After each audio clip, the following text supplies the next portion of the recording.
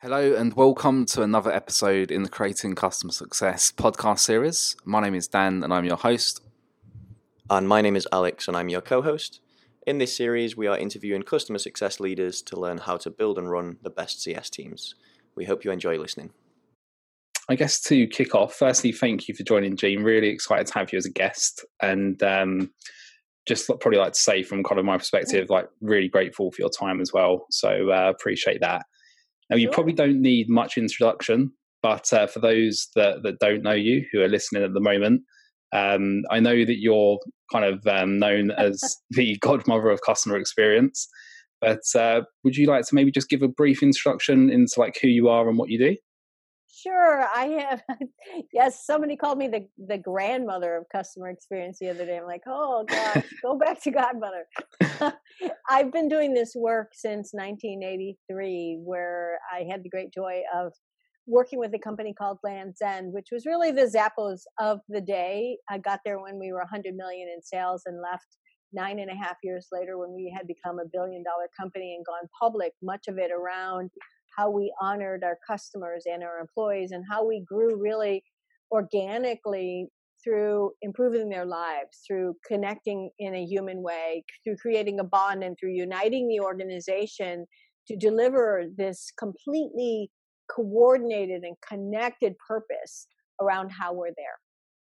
And it really is a right brain, left brain kind of role where you're bringing the whole organization together. And after that, I went to 4 other companies, Coldwell Banker, Mazda, Allstate, and Microsoft, and essentially held the first version of a chief customer officer job.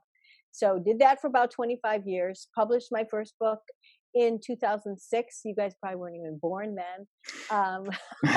We're close to it, right? And I've published 4 books since, and I'm the co-founder of the Customer Experience Professionals Association. And I give speeches around the world and coach leaders on how to really unite, really come together to unite. So that's it in a nutshell. 35 years of doing only this work. Fantastic, very exciting. I guess my first question from that, obviously, with that experience, how have things changed over that time with regards to customer experience and how it's even perceived in businesses now? Well, they've changed and they've not changed. You know, what hasn't changed is that there's a human being at the end of your decision that wants to be understood, taken care of, and delivered value to. But what has changed is the lingo, the process, the popularity of the work. Back when I was doing it 1 million years ago at Land's End, it was really, we did this because it was from our point of view, the right thing to do. Now, then we had quality and TQM and CRM, and now experience has exploded as a discipline. But what's important is to not focus on the mechanics of the work, like journey mapping and voice of customer and all these things, but the meaning of it, which is at the end of the day, do you really understand your customer's goals? And are you delivering value so in their own words, they can say, because these people are in my life, I sell more, I do more, I deliver more, whatever it is that's important to them, that you earn the right to growth by delivering value and improving their life. And at the end of it, that's what the work is, you know, and we can't lose sight of the fact that we're here to improve lives, and to have those lives we're improving be able to say in their own words, not on a survey score, in their own words, you need to go work with them, because if you don't, you'll be missing out. It's interesting, actually, and especially the word value, because I guess that's something that is becoming probably more of a slight buzzword now, I guess, in a lot of companies. Oh, no, here we go. But definitely something like it's so difficult to prove, because right. As we was kind of just speaking before we started recording, like Alex and I traditionally working more of like a SaaS model. The biggest part of our roles is to show value to the client throughout the year. So when the contract comes to renew, right, they've seen the value. And yeah. And what's interesting about that, if I could jump in, is the word value only connects when you work with them and do the hard work to understand what their goals are. So, for example, a lot of people have been doing journey mapping or whatever, to understand the stages of a journey. Well, the customer doesn't go through stages that way. They have goals that they want to achieve. So if you can understand what's their goal, is it to sell more or to build more members or to have people stay on their game console longer or to do whatever it is, if you are clear about that, then value will happen when you help them achieve that. Mm-hmm. But we don't take the time to understand their goals, to build our deliverables around those goals being achieved so that the customer can say, hey, and then to connect every 6 months, 3 months, whatever, to see where they are on the achievement on those goals. You know what I'm saying? Yeah. And it's just rigor around understanding, delivering, enabling goals, and then marketing hope that you were part of the story. And what sort of strategies and techniques do you typically try and give to people in terms of helping to understand those goals? Because I think one of the challenges that a lot of businesses will face is not going deep enough in terms of what that goal means. Maybe they'll understand like a very sort of top level business goal as opposed to going into like the personal goals and stuff like that of the person that they have the relationship with. That's right. Because what we're doing often, like if you think about a SaaS model, I know you have a lot of folks there, we're selling instead of understanding, right? We're selling our features versus understanding the customer's business and helping them diagnose what they need now for this time. And what's interesting is that goes all the way back to if you're a customer success manager, let's say, and you have a small team or you're part of a bigger team, is are we hiring for the right skill sets? Are we bringing in people who know how to have that diagnostic conversation? And from the standpoint of our people, are we giving them enough time to have those conversations? You know, if we're sending you out on milk runs or so many customer contacts that all you're really doing is speed kill contacts, right? Or whatever, you're ticking boxes. We're saying we got stuff done, but we're not necessarily understanding so that we can build and market and connect back. Does that make sense? 100%. Yeah. And I guess it goes probably into like engagement as well and activities that are being measured. So probably making sure that you're doing the right activity to get the right outcome. That's right. Yeah. You know, because we seem to, around the world, you know, CEOs and leaders are getting a false positive because we're reporting on activity or action, not outcome-driven action, right? So we're saying, you know, we are very customer-focused because our people contact our customers 6 times a month. On what? For what? to what outcome, right? Versus, can you articulate your customers' goals? Have you now turned it into, when I was at Coldwell Banker, for example, and other kind of B2B organizational models like you've got with SaaS clients, we actually turned it into what we call contracting, which is we're going to start with your goal, but then we're going to build a contract between us of stuff we have to do to help you achieve that goal, but stuff you have to also do so that we mutually can help you achieve that goal. If we're only doing our side of it, but you're not doing your side of it, then that goal achievement can't be achieved. And that's a different way of thinking of selling and of servicing, right? 100%. And I guess we've forgot, because I'm sort of looking you up as well and looking at a lot of your content, so around like alignment. And is that something that is, I suppose, also important to get right within the business itself? So making sure that we are kind of all working together within those different departments. Thinking about customer success, when the client buys into a solution, generally the almost the first stage of that is with the new business team. So they clearly understand their goal, they've managed to sell that solution, and then having that then pass over to maybe a client services team, a customer success team. That's right. You almost need that alignment.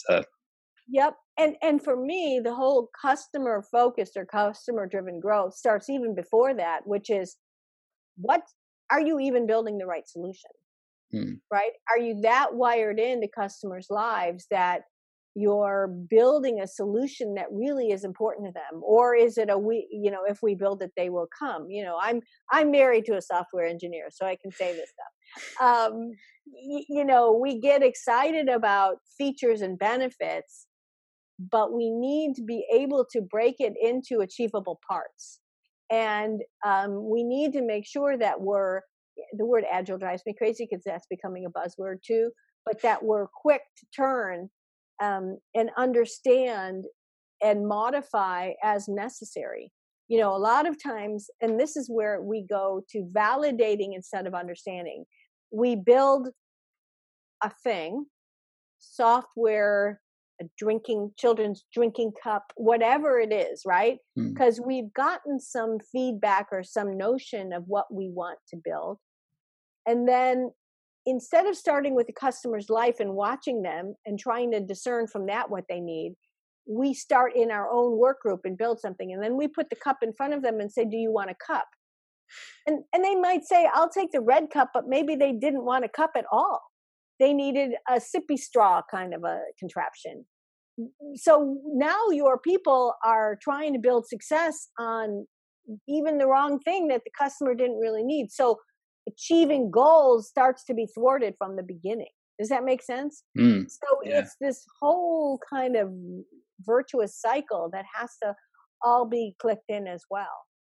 Would you say another big part of that is actually understanding who your customer is? So making sure that if you have a product and you are having conversations with client, that it is actually the right fit for that particular client. Because I think what can happen sometimes is you can get that feedback from, let's say, the existing customer, where it may not be the right solution. And I sort of like the analogy that you gave there, but let's say, for example, that you sell cars and you're talking to somebody that's interested in a motorbike, and they're saying that actually that this product isn't quite right for me. It's got 4 wheels instead of 2. And then you take that feedback internally and you build a new product. And before you know it, you're selling motorbikes rather than cars. And now we've built the 3-hump camel, right? From 4 pieces of information. That's right. And that's also, what happens to us even on our survey feedback, right? And again, don't get me started, but again, when we build surveys, we write the questions that are based on assumptions of what we think is important, right? How did we do on your greeting? Did we visit you 3 times a month? Was it easy to download? Well, they may say yes, yes, yes to all those things, but all of those things may not be the most important thing. Mm-hmm. So from a customer success standpoint, what I would say also where you really deliver and can deliver great value to the organization is by being the voice of the voice. Capture that listening. And also feel free to facilitate what I call fearless listening sessions, where there's no mirror, the old-fashioned thing of there's your executives behind a mirror and a facilitator with 12 hungry people in a room. Those days are over. Instead, bring 12 customers together, seat 3 or 4 executives among them, and brainstorm with your customers, what are the goals you want us to help you achieve? Now, how are we doing in helping you achieve those goals? Boy, will you get a dose of reality. Mm-hmm. Right? Really interesting. And that's bravery. To me, that's bravery. The other thing that's powerful is you talked about alignment. When you're all in a room together and now the customer is talking and you're able to all together hear, now you're like, whoa, why haven't we ever done that? But you guys as customer success managers may have said, we've been telling you this for 20 years, and it's on every report. But the eyeball to eyeball, the humanity of just listening to someone say it and you hear the pain, that changes everything. So think about yourselves as a conduit for understanding. Yeah, I think the point about listening is really key as well, because then the other side of that is, like, fundamentally humans just want to be listened to as well. And understood. That is, right? yeah, exactly. Yes. Yeah. Yeah. It is interesting. Before we got started, for everybody out there, we were talking about, and I don't want to age this, but right now with COVID going on, you guys, especially everybody out there in the world of customer success, your listening muscle can really provide a deep, deep service for the organization because people's goals have changed, right? Companies are now into surviving, right? If you're a restaurant or, you're a SaaS company of some sort that serves restaurants, whatever it is, or hotels or whatever, how are you going to be part of helping them survive? And so how are you going to really listen in on what they need now and be laser focused on now bringing your organization together to be part of that story of, look, hey, this bad stuff happened, but if they weren't with us, we don't know if we would have survived. We're building legacies right now in this moment. Yeah, absolutely. And would you say that, so outcomes is something that is, I guess, achievable by all types of business if they've understood the goals and they have the right solution to provide. Right, So would you but say we're chasing the wrong goals sometimes? Yeah. So would you say that the experience is the major differentiator for most or all companies, the way that they actually deliver the outcome and the experience and the touch points along the way? Yeah, I think it's a couple things. First and foremost, did you help me to achieve something I needed to achieve, right? If you sell me a bicycle that's broken, even though you were really great on the phone about the broken bicycle and you sent me 3 bicycles and you were great about it, but every new bicycle you sent me was broken, I'm going to be like, well, they're really nice people and this was great experience, but I got 3 broken bicycles. So you might get kudos around being nice guys, but not so much around, helping me learn to ride a bike. So I think it's got to be 2 things, especially in a world like SaaS where we've got a lot of really smart people building a lot of really great products. You've got to have, especially in your world, a functioning product that doesn't fail. So, the reliability factor has to be critical, but you need to be functioning to what the customer needs the most versus 20 bells and whistles that they don't need. And then what pumps you up after that is, did you achieve my goal? It's how did you wrap an experience around that was important to me? But are you also measuring the right things, right? So let me tell you an example. It's not a SaaS business, but it's easy to understand. Mm-hmm. We were working with a company that make airplanes for high wealth individuals. Okay. Now, what we typically will do is we'll build metrics that are silo by silo because that's easy for us to put a rope around and to manage, because what are we all going for? We're all going for the green dot. We don't want a red dot. We don't want a yellow dot. We want a green dot, right? Can you relate? Like these scorecards with the red, yellow, and green dots. Mm-hmm. Okay. So we're working on this and we're building the journey, and they're like, let's build the sales and service journey experience. I said, in your whole life as a customer, have you ever wanted to have a service and parts experience? Do you ever call it that? Do you ever call anything a service and parts experience? Or a customer success experience? Do you call it that? No. For these people, they wanted to have a keep me flying experience. That means make sure, yes, there's parts, but also that you have pilots, that you have communication, that you have a concierge, that if I have to land this plane, that you put me in a beautiful hotel and you communicate with me. But if you're thinking about it from a silo-based standpoint, it's going to be how many parts have we sold and do we have parts in stock versus how many days is my plane not flying. And so we're at odds of measuring what's important to us versus what's important to the customer. So a big part of this understanding is then translating inside your organization the things you need to get a green dot on that are going to connect back to your customer's goals. And that's where, even though we feel we're being very customer focused, we're giving ourselves green dots, we're going haywire because at the end we're not letting the customer achieve the goal. We're measuring the wrong stuff. And listening and understanding has to get us to that as well. I really like that. And I think sometimes probably the biggest reason why maybe companies don't do that is because it's so difficult to measure, because you can measure it in long term with maybe client retention or repeat customers, but it's very difficult sometimes to actually put something down on paper which shows the customer value, because sometimes happy customers may not necessarily tell you they're happy or fill out surveys, for example. But what I'm talking about is not about happy customers. It's how many days was my plane not flying? Mm-hmm. So how many days was my software functional? How many days did people have outages? How many of my people weren't able to log in? Or how many people were able to finish their tasks? Start measuring the stuff your customer is measuring that is going to put you at risk also of them saying, oh man, I don't know if we're going to renew this thing. Right, I see what you mean. Yeah, I think that's definitely a trap that comes up in success quite a lot. I think like with a SaaS or software-based platform, a lot of times the sort of default measurement is based on things like usage. But to your point, that's not necessarily what the customer will be tracking themselves. That's right. As you mentioned, it's likely to be those outcomes. So whatever the platform is and what it does.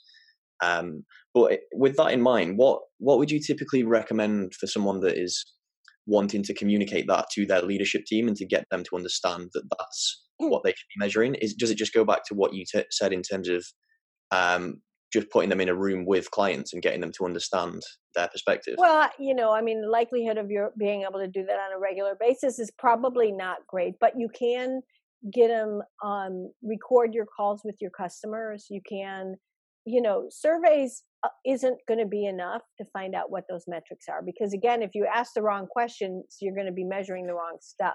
So it takes going back to the beginning.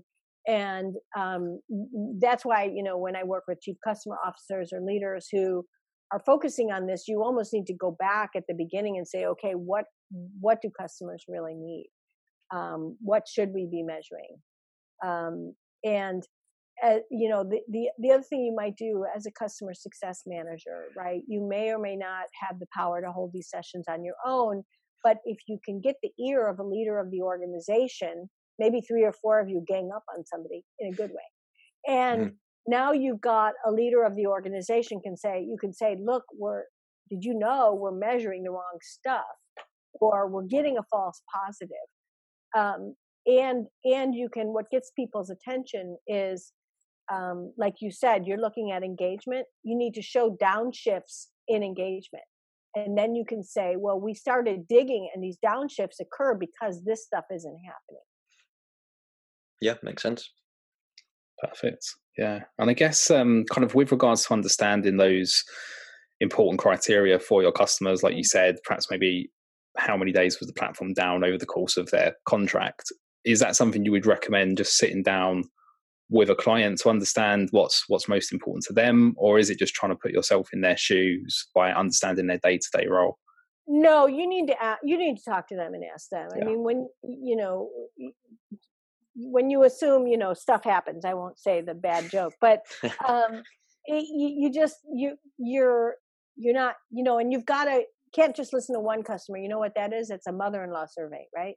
You ask your mother-in-law an opinion, or your friend's mom an opinion, or whatever, and now that becomes what you do. You got to get enough people together. But SaaS stuff is usually, besides goals, it's around reliability and stability, right? And in fact, when I was at Microsoft, one of the very first things that we did was we had to get, this was a long time ago, so bear with me. We had to get the ear of the eyes and the ears and the heart, the pain of the developers by understanding that there were bugs that people were encountering on an everyday basis. And you guys may or may not remember this, but there used to be a box that popped up and it said, "We see you're encountering a problem. Would you like to tell Microsoft about that?" Do you guys remember this at all? Probably not. Yeah, no, I think I do. I don't know if it still exists today, actually. I know when there's... Some of it may. That was inside the company called the Dr. Watson box, because it's like Dr. Watson. So it became a beeline of data that then collected for them to see and track and trend and understand what was happening. And so that's the other thing, is you need to get that beeline of information to the people building the stuff as well. or maintaining it or whatever. And so it, you know, it, some of this may be kind of beyond your personal role or accountability, but then bring others in. You can get the ear of your CFO by saying, did you know we're losing these many customers, or there's a direct correlation between this stability and customers not renewing, or downshifting from 3 products to 2 products. You need to do the math and the connect the dots for them between bad stuff happening and how you're running and customer outcomes in terms of what they care about, which is renewals or upgrading or share of wallet. It's interesting actually, because I think, and correct me if I'm wrong, sort of on the wrong lines here, but I guess my thinking previously has been quite focused on like my role. So getting people to use the platform, getting people to tell me what they want to achieve with the software itself, understanding those outcomes and whether they achieved it or not. But I guess what I'm hearing here is also taking that one step further to understand, well, actually, if somebody has an hour for a deadline and they need to go into our product and pull some data together, understanding that if it takes them twice as long because there's a bug in the platform, how many times is that happening over their experience? Now you've got the little gnat of your product that is in the back of their head and everything, like, oh my God, I'm going to hit that thing or whatever. And now this underlying thing is seething. And what's that doing? That's eroding value. I'm eroding value. Here I come. I'm eroding value. Yeah, and I think I've been recording all day long. I'm a little what? I like it. I was just going to say that kind of goes back to the point around empathy, which has often come up in our podcasts before. But empathy is operating in a way that helps people, makes it easier. Yeah, exactly. And I think we would definitely be guilty in the world of customer success of perhaps delivering like the perfect platform demonstration. And the customer probably sees that and thinks, yeah, this seems easy. I'll be able to go away and do that. But then the reality, as you're saying, is they probably find the bugs and the little issues that they come across on a regular basis. And unless you're aware of that, then you're never fully understanding how the platform, how the customer is using the platform day to day. The other thing I would say that we found inside of SaaS businesses, which you may or may not be thinking about, is whoever's buying from you inside their company is going to bat for you, right? Mm-hmm. They're vouching for you. They may be putting their own little budget or big budget on the line and saying and convincing others that you're the right solution. How easy are you making it for them to be a hero? Right? Yeah. So how easy do you make it for them to package, pitch, sell, prove? And then once you're operational, are they looking like a dummy? Or are you ensuring that, not a dummy, you know what I'm saying? Are you ensuring that the credits that they used inside their business to sell you don't go away because of your function or operation?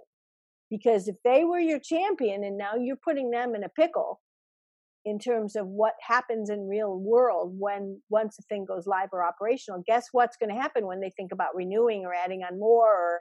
Because now their credibility has been hurt a little bit. Yeah, so true. And I guess you kind of aligning your reputation with the product or the service that you bring in with you. Yeah. In a major way, right? Mm. And you think about, you're an up and coming tech manager of some sort in a big company, and we're bringing you guys in, and you've done the research and you've convinced your CEO or your VP of marketing or whoever it is to use this tool. And now the first week in, it's got bugs, or you said you were going to onboard 200 people and you could only onboard 20, whatever it is. How long does it take to onboard, right?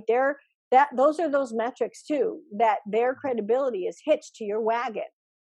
Are you letting them be a hero? So those hero metrics become important. Are you tracking those? Yeah, and I guess that goes back to what you said right at the start in terms of that's why the goals are so important. What are the goals that are going to make that person actually a hero internally? And I guess maybe even one step beyond that is not necessarily the goals, but what's the underlying challenge that's driving that? Why did Well, they that's right. bring in That's this right. this software or this solution, whatever it is that they're actually buying into?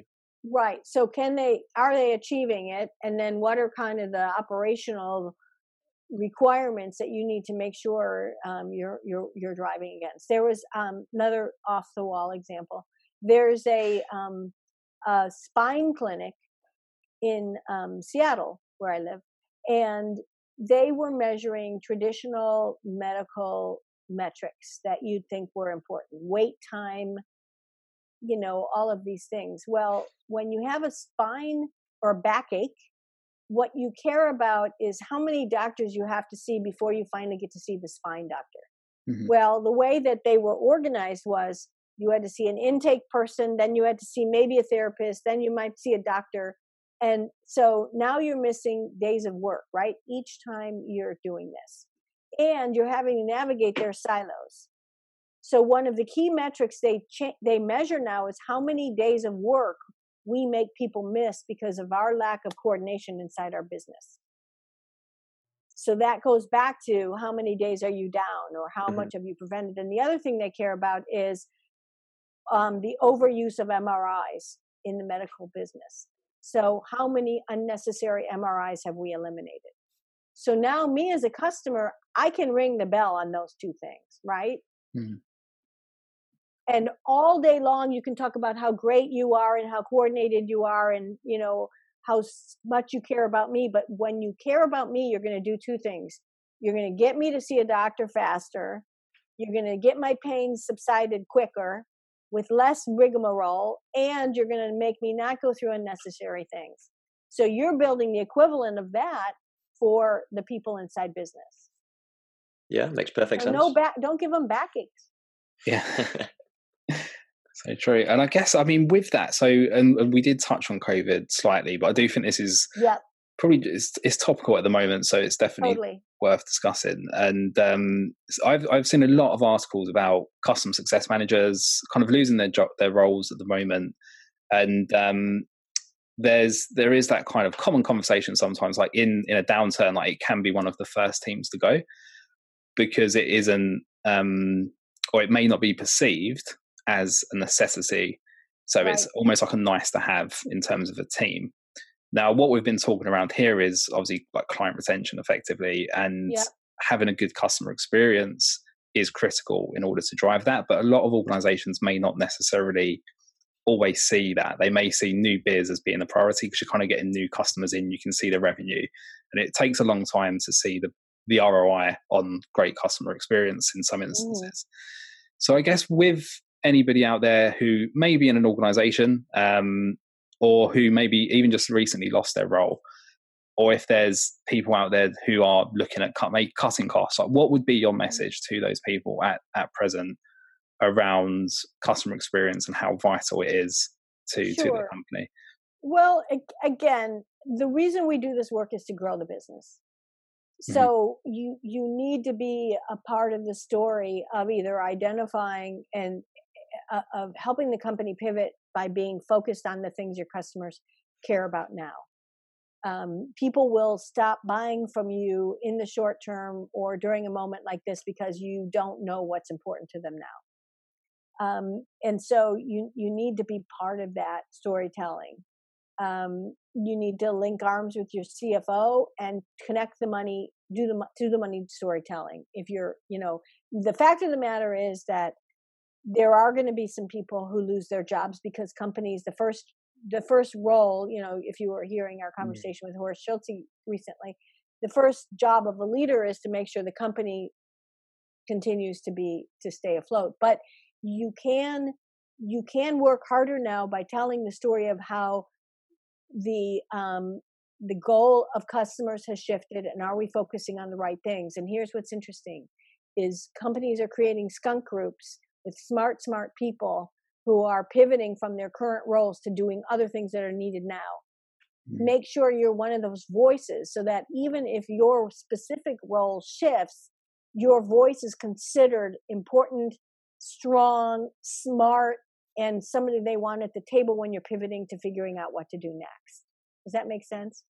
Yeah, definitely. I think it shows the importance of understanding how those goals are shifting, because I guess if you just continue to like do what you've always done, and if it has, maybe been 50% effective, it's going to be, or it could be cut essentially. So I guess it's Well, making sure. and be a part of the story. Yeah.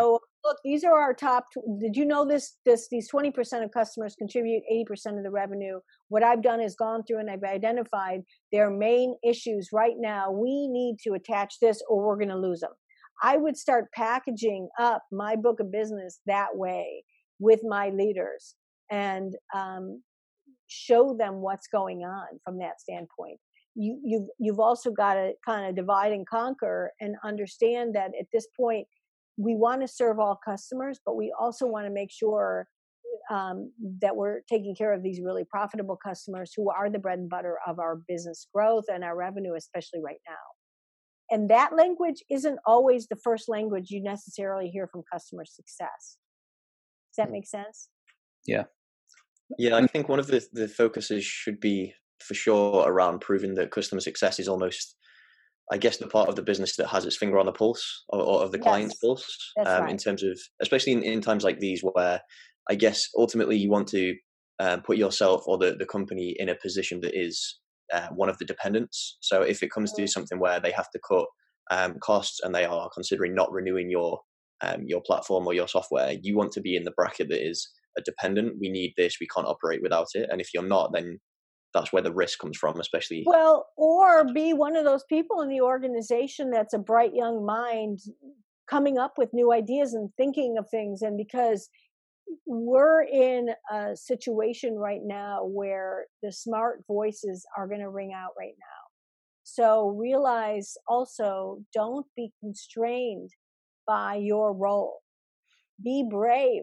And if you see something, find a way to talk about it. I think that will probably resonate with a lot of, not necessarily just customer success managers, but a lot of people within their role, because you move into a role and it's set in a particular way. So and now you're in the box, right? And you're in that box. Yes. The coolest thing we're seeing right now is role smashing. It's all for one and all one for all. Be part. Get yourself a seat at the cool table of brainstorming. Yeah. And I guess, can you see not necessarily the winners would be the wrong way to kind of position this, but the ones that are probably going to survive almost in their roles in a really tough climate, which we've probably not seen for like 10 to 12 years. Yeah, we've been in a glorious time for the past little bit. Yeah. Yeah. And I mean, are those ones going to be those who, like, as you say, maybe come up with the new ideas, that are creative, that think outside the box?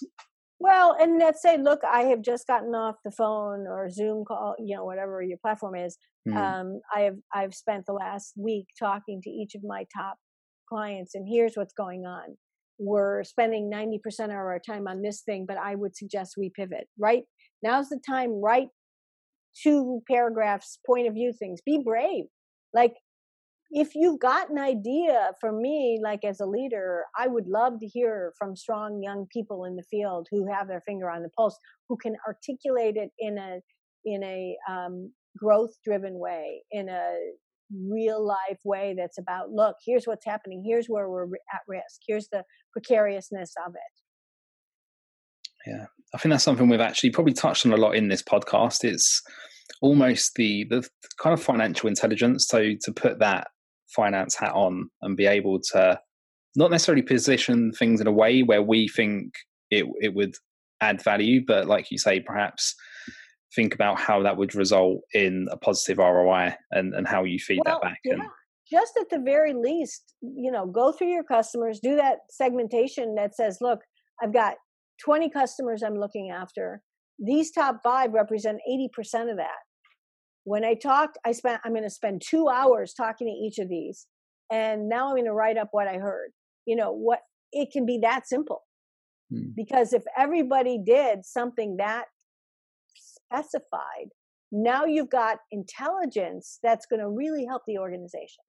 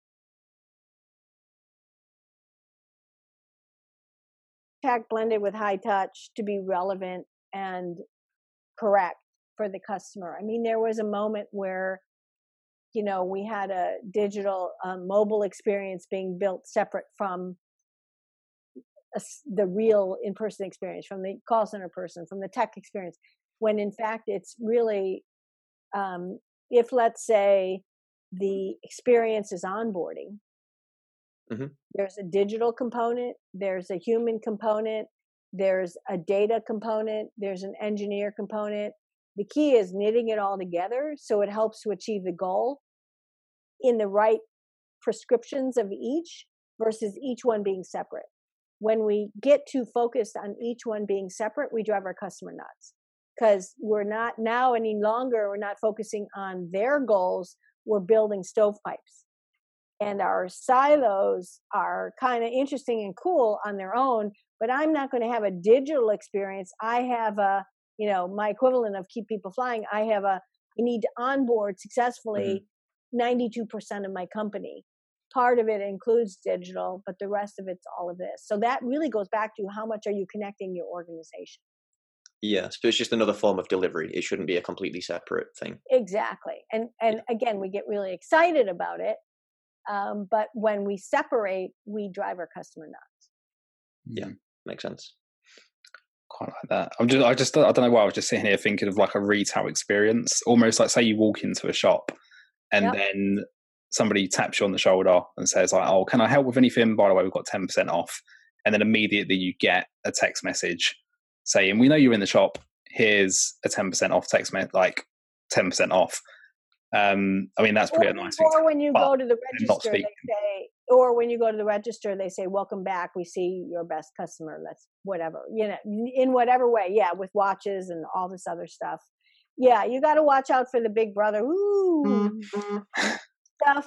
But you can give people preferences on that as well, you know, and again, it's just as much messaging as also enabling. Right. If your goal is to onboard people as quickly as possible with the least number of bloops as possible, then digital is going to be a part of that. But that also means that your customer success reps, your tech support, they all have to be connected. So you're all part of a chain.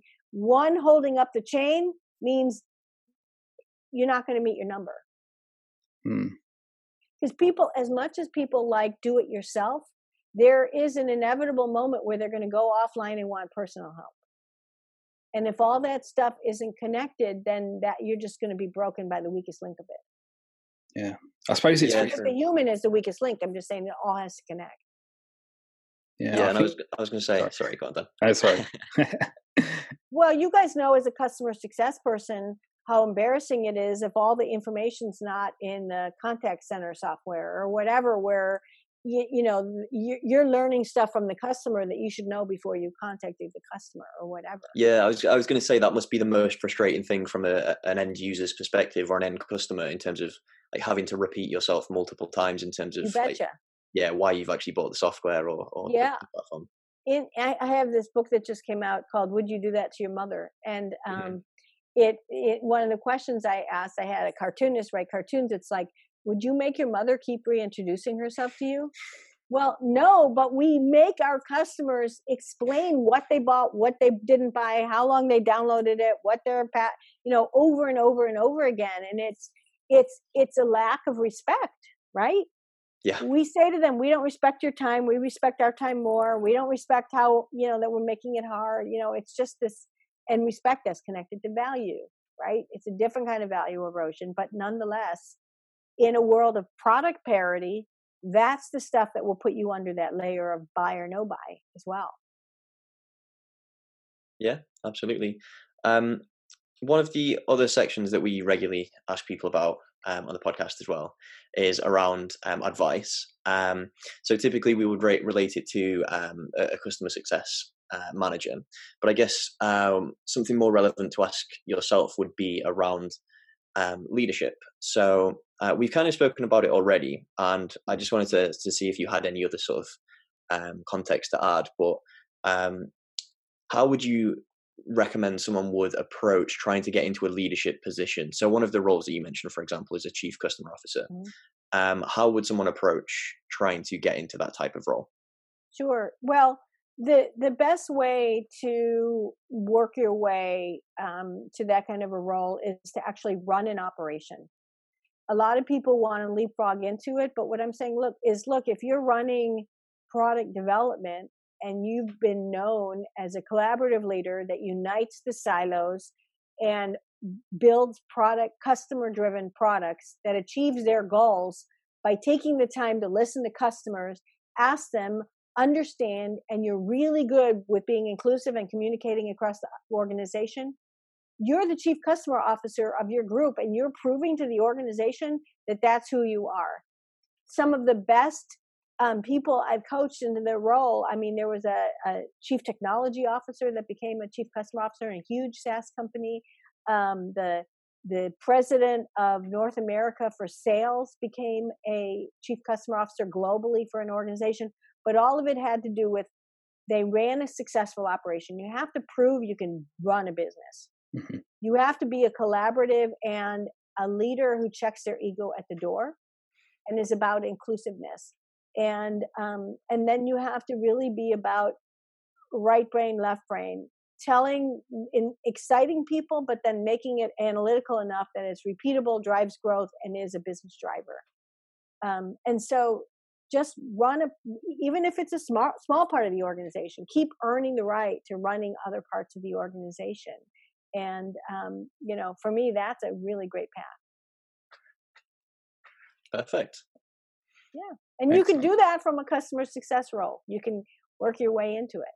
And now is a great opportunity to be a thought leader, no matter where you reside in the organization.